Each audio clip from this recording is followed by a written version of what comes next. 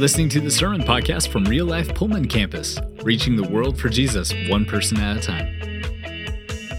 You guys ready to roll? All right. Hey, we are in this series that we've been talking about, Shaping Faith. And weeks ago now, we talked about the beginning of it, these core 4 disciplines, things that we could develop to help us grow personally, spiritually.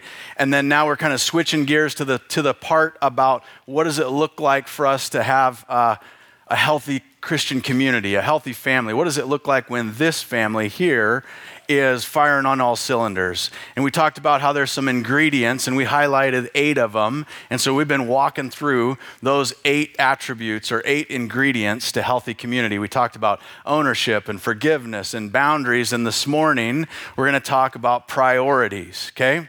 So if you've missed any of the sermons in this series, you can jump online and watch or listen to any of those to catch up on anything if you missed, okay? So here's the deal.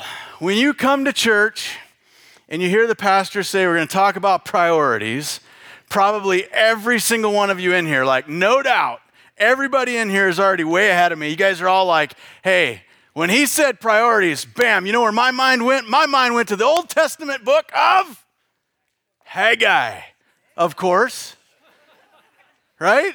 Everybody was like, man, I hope we hear a sermon out of Haggai this morning, right?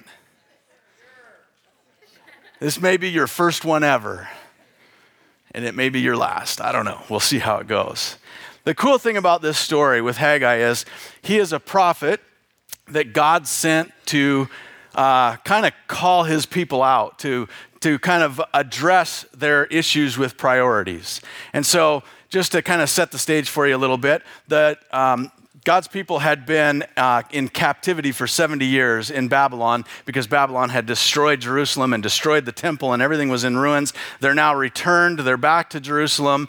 And when they came back to Jerusalem, they were even sent with resources and supplies to help rebuild the temple, the place where they worship God. And so what happened is over time, they got there. It wasn't as easy as probably they hoped it was. They faced some opposition. Things were difficult and challenging. And so years go by and homes get rebuilt and business gets reestablished and commerce is reestablished. And things start to sort of feel normal-ish again in Jerusalem. All the while, the foundations of the temple lie in ruin and no work has been done, and it says it's overgrown with weeds. This is some 16 years later into the mix where Haggai comes on the scene with this resounding message of like, you guys need to get your priorities back in order. And so this morning, we're going to kind of see what we can't learn from Haggai as he talks to God's people who honestly are a lot like a lot of us.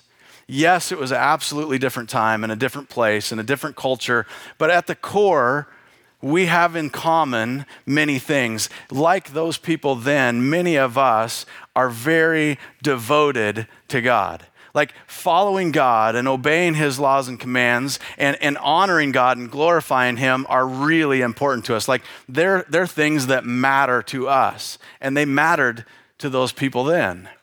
And like we can do sometimes, we sort of drift and get off track and our priorities get out of order. The same thing happened then. And so what we're going to do is we're going to look at, there's 4 different ways that Haggai kind of called them out for how they had got off track with their priorities. And we're going to look at those things and kind of see what did he address? Where were they off? What were they doing wrong? And then see if we can't kind of see ourselves in their shoes a little bit. Like, does that resonate with us? Like, is there one of those where we're like, the Holy Spirit's sort of giving us some good old-fashioned conviction of like, ding, ding, ding, ding, ding, ding, ding, ding, ding, ding, you know, like the little winning lottery bells going off, like, that's you, that's you, that's you. Pay attention to this one, right? So let's listen to the message, and let's also be as sensitive to what maybe God's trying to show us personally. So the first thing he did is he called out their issue of making excuses. He basically told them, stop making excuses.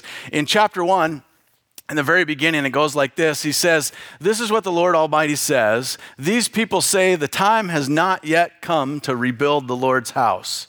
So God's telling Haggai the prophet, he's like, 16 years deep, into this new adventure of rebuilding Jerusalem and reestablishing thing. And this is their thing right now. That's what's on their mouth, is it's not yet time. And Haggai's coming along going, really, that's it? That's your excuse? After all this time, that's the best you've got, is we just haven't got around to it yet? Right? If you were to ask them, they would probably say, it's really important. Like, we're very committed to rebuilding the temple. It's of the utmost importance to us. And we've had meetings about it. We've had councils about it. We've talked about it. We've discussed about it. You know, some people even got some things organized for it. And we really are going to get to it. But I don't know if you realize, like, there was a lot on our plate. And we had families to attend to and homes to rebuild and this to do and that to do and da-da-da-da-da-da-da-da, right? It's easy to come up with excuses when we don't want to obey God.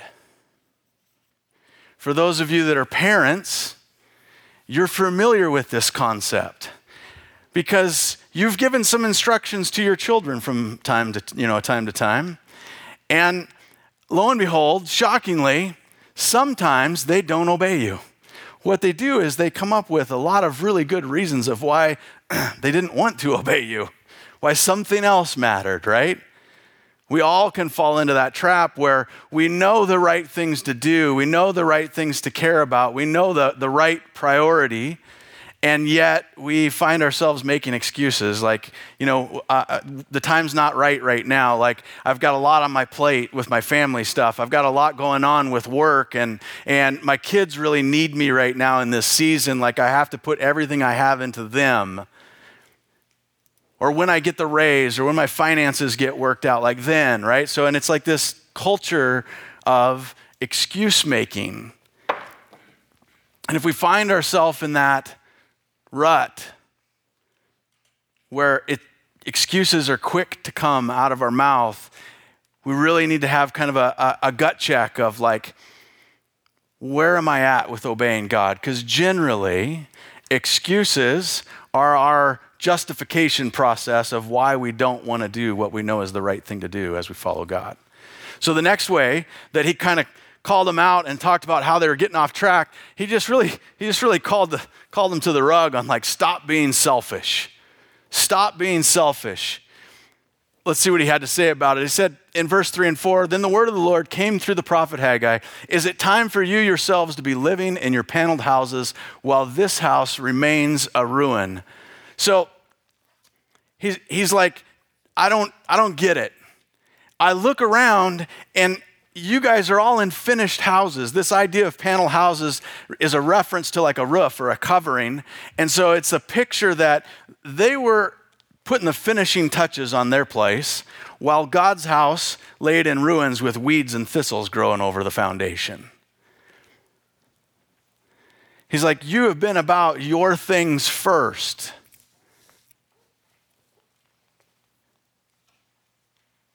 You've been selfish.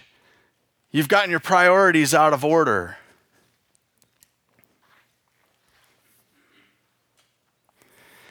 The truth is, it's not a big shock.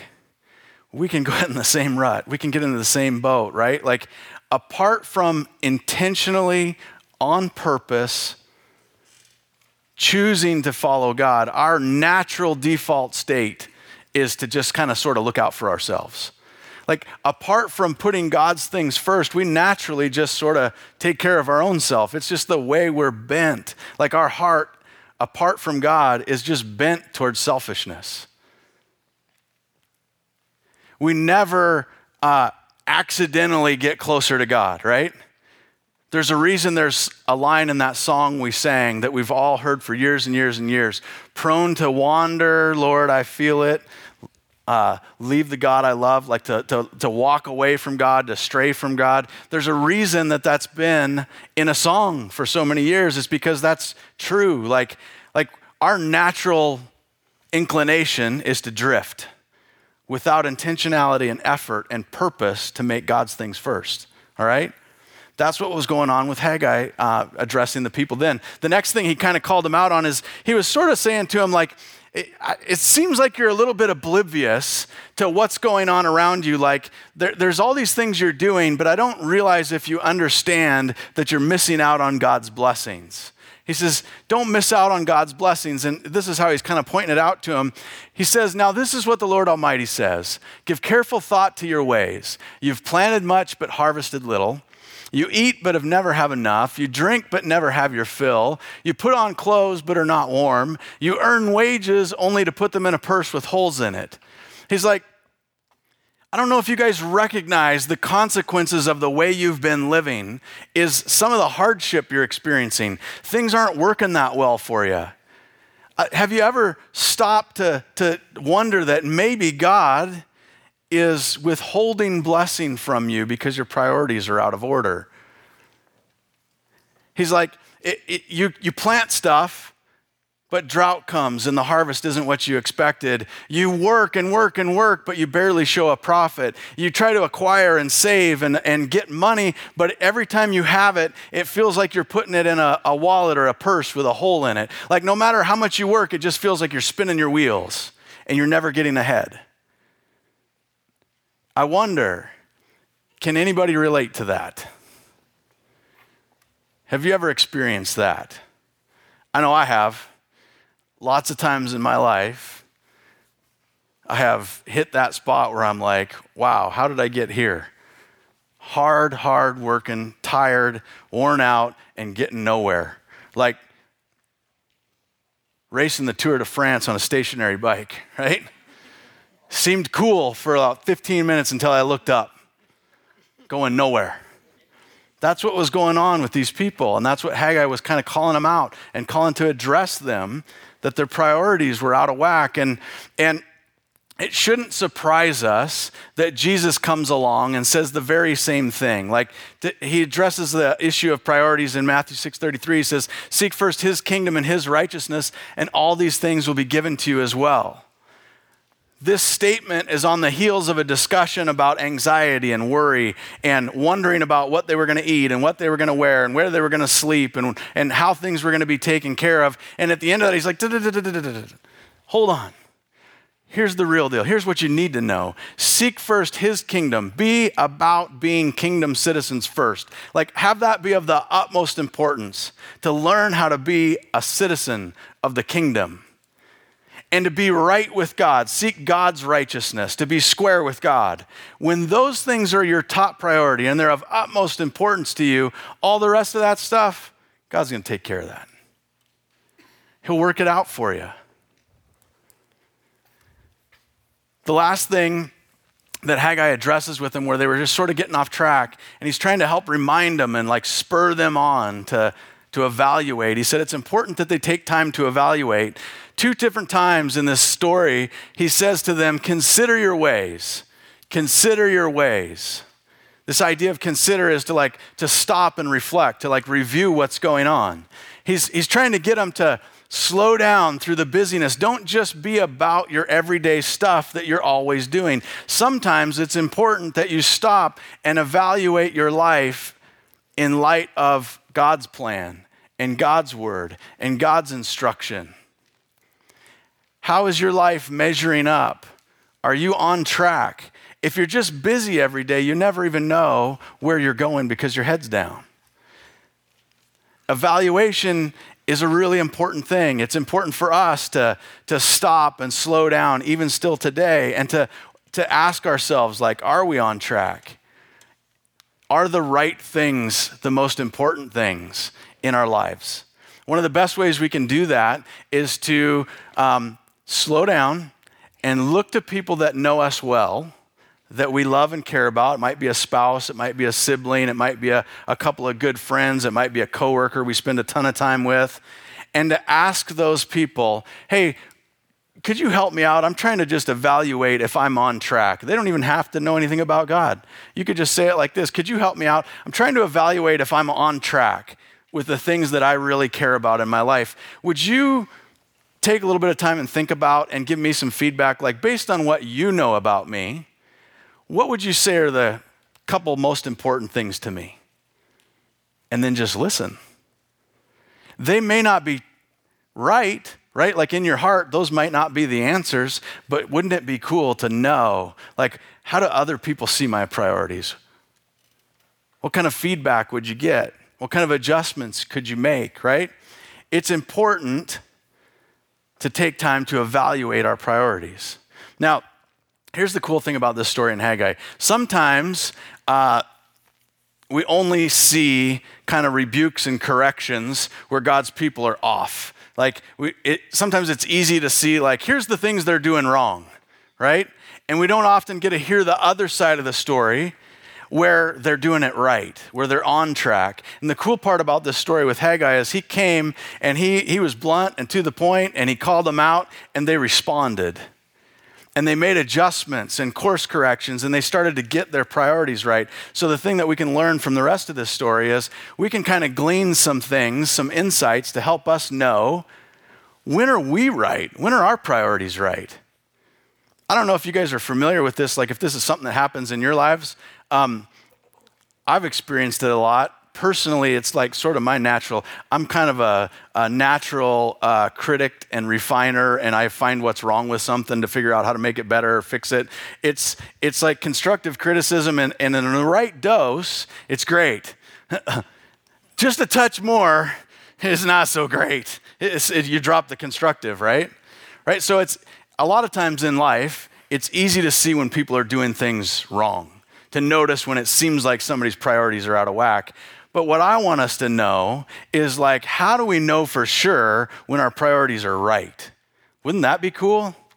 Wouldn't it be cool to know that we got things in the right order, that we're on the right path? Let's take a look at how Haggai kind of pointed out to them how their priorities are right. He said they're right when we're active in the right things. When we're active in the right things. In verse 8, he says, go up into the mountains and bring down timber and build my house so that I may take pleasure in it and be honored, says the Lord. And so, like, they started to respond and be obedient and to be about the right things. They started to care and put the right things first. There's, all of life has different times, right? There is a time to think and reflect, and then there's a time to act. There's a time to kind of talk and contemplate, and then there's a time to do, right? We know our priorities are right when we're doing the right things. For us as a church, we've been going through this series. We've been learning about the core 4 disciplines. We've been learning about, for us, we're saying, you know what? If you really want to grow personally as a follower of Jesus, like personally want to mature and become more like Christ, here are some things you can do. They're not the end-alls, but they are core, central disciplines to grow as a Christian. You can make priority spending time in God's Word. You can make it a priority to pray and be disciplined about talking with God, but also listening. You can make it a priority to learn more about worship, and not just on Sunday morning, but maybe throughout the week in your car, and maybe in your quiet time in the morning over a cup of coffee. You can worship with or without a song. You can learn about fasting and how to develop the discipline of self-control. And so, like, when you're doing those things, when you're a person that is making that a priority, be affirmed. Like, pat yourself on the back in a cool way. You're on track. Another way that he talked about how we can know that our priorities are right is when God's glorified. When God is glorified, like, what was the whole point about rebuilding the temple? The point of rebuilding the temple is that that's where God was worshiped and glorified. And when God's temple laid in ruins and there was weeds growing up around it, it was like this testimony to their unfaithfulness, their priorities being out of order. But when the temple was rebuilt, God was glorified. When it was the first thing and it was the priority for them and they followed through on it, it became a place where they could worship God and God was glorified. For us, when God becomes the first thing in our life, when getting to know God, worshiping God, reading about Him in His Word, praying and talking with Him, talking with other people about Him, when He is on the forefront of our mind, we naturally start to glorify God because it starts to shape what we think about, right? It starts to shape what we talk about, the words coming out of our mouth. It starts to shape our conversations with our friends and our family. It starts to shape and influence what we spend our time and our money on. When God is first in our mind and our heart, we naturally are more inclined to glorify God with the way that we live and speak, right? One more thing. He says we can learn that our priorities are right when God blesses us, right?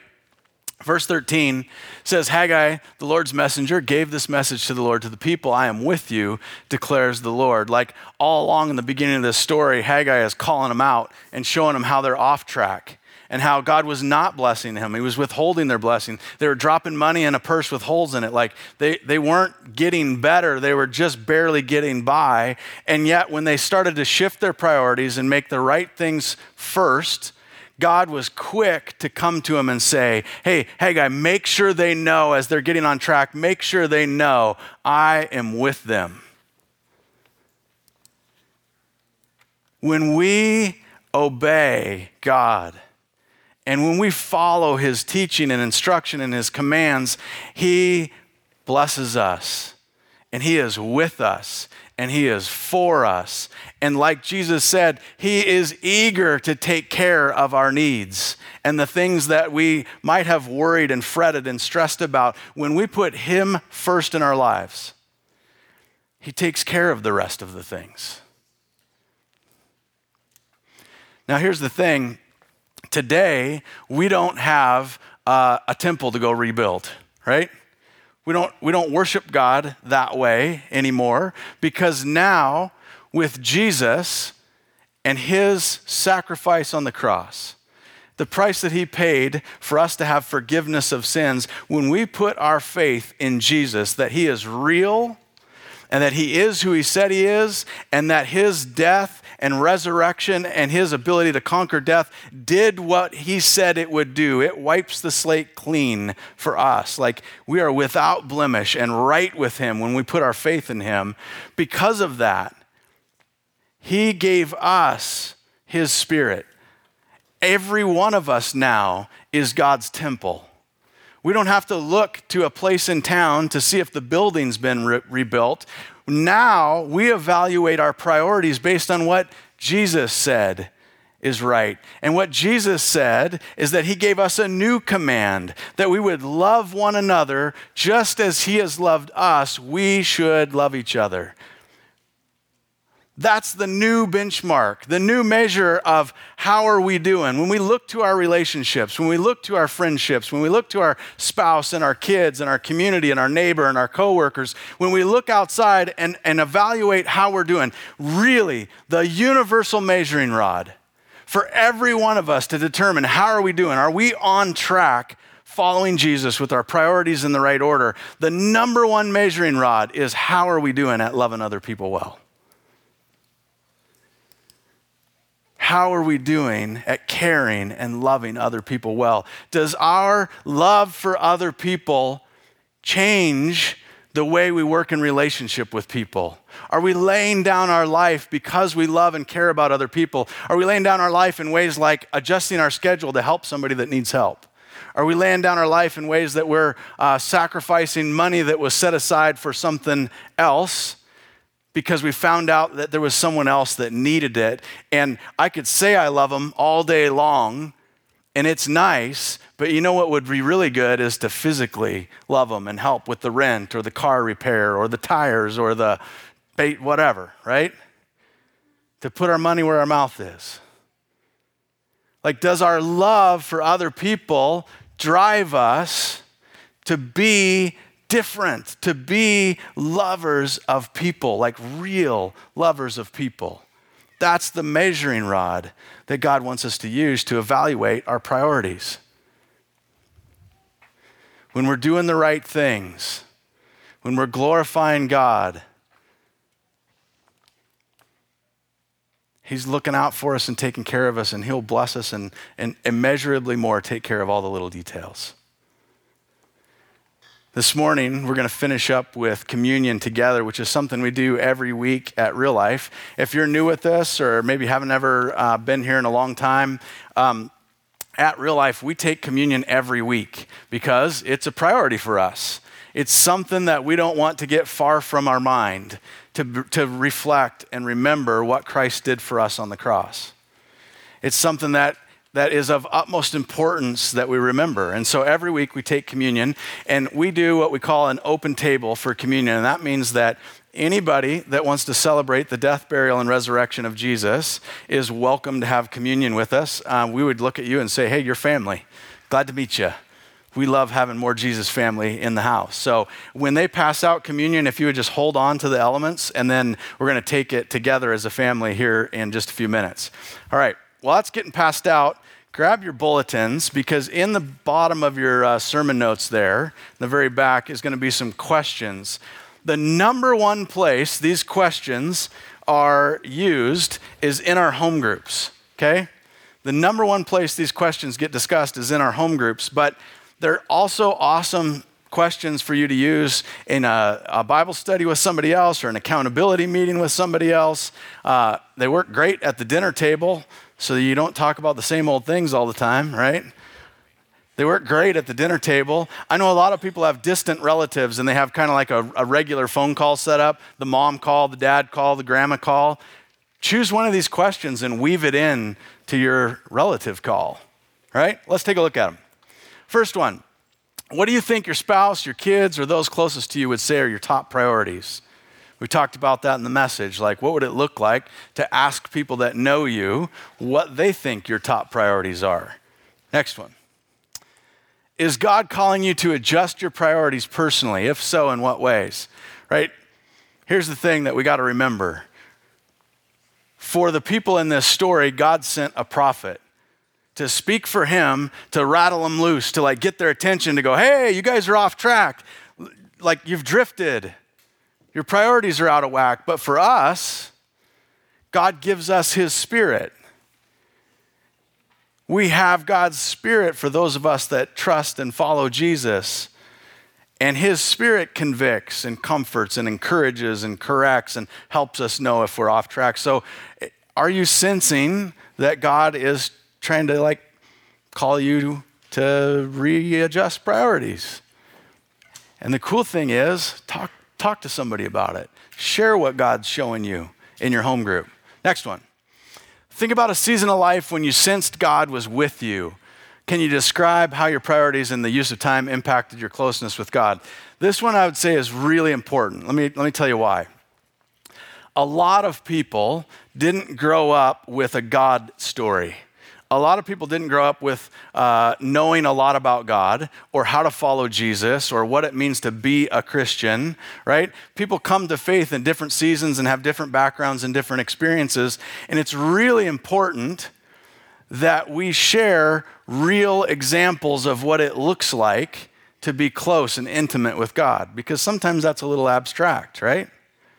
Now, I don't know if you guys are familiar with the idea, but like normally in your home, in your workplace, in other like different environments, whatever is celebrated and whatever is affirmed and like held in high regard, people tend to strive for that, right? Like the guy at work that gets a raise, everybody else is sort of looking, going, what was he doing that he got a raise? I'm going to do that, right?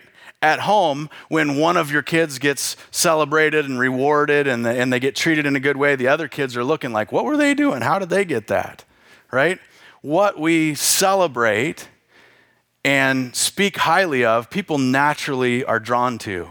This is really important that in our home groups and in our conversations with our friends in this family, we're talking about times when we have been on track with God, that we've been tight with God, and what did that look like, and what was going on in our life, and we're sharing details. We're like, one of the times when I was really tight with God, like I just sensed that, man, I was just like, just this closeness that I don't remember ever having ever before. And when I think about it, one of the things that was going on in my life is things were really struggling, finances were tight, and I was up every morning at 5 o'clock, and for an hour, I prayed and read my Bible and wrote scripture. And I remember doing that for months. And I found my journal the other day, and I had like a beginning date and an end date. And I noticed that I did it for about 3 months. And come to think of it, that's the time when I felt like I was nearer to God than I've ever been. And for people in your group and in that conversation, they start to go, oh, I've been around God people and I've heard about God, but I'm starting to see what it would look like to do things to help me draw near to God. because maybe they didn't grow up with that and they didn't understand it. No one's walked it out and taught them. So it's important that you share those stories. Last one. Which people in your family or home group seem to be on track with God, making the first things first? How can you publicly affirm and encourage them? Same idea. Like when we see people doing it right, are we talking about it? We tend to notice when people are doing it wrong, and it bothers us, and sometimes there's some gossip and some not cool stuff said about people. Let's bag that. Let's be eagle-eyed Jesus followers, looking for people who have the right priorities, who are just, love for others is just oozing out of them. And when we see it, let's not hesitate to walk up and give them a high five, or if you're a hugger, give them a hug, or whatever it is, and to just affirm them, to just say, man, I wanted you to know I so look up to you in how you treat other people. Right? I so look up to you in how you treat other people. I gotta brag about my son real quick. I forgot to do this first service, and he was here, so he would have been embarrassed, so I'll do it now. He's gone. So he's 18, and when the college move-out stuff that's just about to happen, there's all sorts of free swag you can find all over, right? Like, so last year, he scored a 65-inch big screen TV at 17 years old for free. Let me tell you, he was a little stoked, right? It went in his bedroom.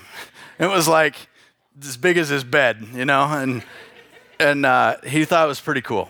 And so he wasn't maybe 2-3 weeks into owning that TV, and he had it all, he rearranged his whole entire room to work around the throne of the TV, right? Like any teenage boy would do, right? And we met a guy in church that had just moved here, and he was a friend of another friend of ours, and we didn't know him, but we knew this other guy in common, and Noah hooked up with him and helped him with real needs. He needed a bed, and so they helped up one day and got a bed, moved in for him, and when he got there, he realized this guy has a couple of kids, and they got no TV. Nothing. He's like, he came home and he goes, man, those kids are going to be so bored. I bet they wish they had a TV, right? Do they need one? No. Is it cool that my kid's thinking about other people's kids? Yeah. He went home and he goes, you know what? I'm going to load up that TV and go take it to their house. He had it for about 3 weeks. He took it to their house. Yesterday, the same guy he knows loves fishing, and we scored a whole bunch of fishing poles from a friend, and he took a whole bunch of fishing poles and went out of his way to go meet this guy to bless him with some fishing poles because he knows he moved here and started over with nothing from scratch. Like, that is the kind of stuff that we just want to slap a giant gold star on and be like, yes, that is it. Let's celebrate those things when we see people being Jesus to people in our family and our community, right? So let's finish up this morning with communion together. We're going to take a time to reflect and remember what Jesus did for us. It's important, and we do it every week. We remember that Jesus followed through with God's priorities and plans, even though they were immeasurably hard. We remember that on the night Jesus was betrayed, he took the bread and he broke it and he gave thanks for it, and he says, this is my body. As often as we get together, let's eat this in remembrance of him. The same way he took the cup, he said, this cup represents the new covenant, which is his blood shed for the forgiveness of our sins. So as we take this morning, as you're drinking, let the words pass off of your lips. Thank you, Jesus, for forgiving my sins. God, we love you. We're so grateful that you look out for us and that you help us when we're off track and remind us and help point out when we get our priorities out of whack. And thank you that you're not a God that holds it over our head, but you're quick to forgive and forget, and you're quick to remind us that you're with us. Thanks, God. In Jesus' name, amen. Thanks for checking out this message from Real Life on the Palouse. You can find out more about us by visiting us online at liferotp.com and connecting with us on Facebook and Instagram. Until next time, have a great week.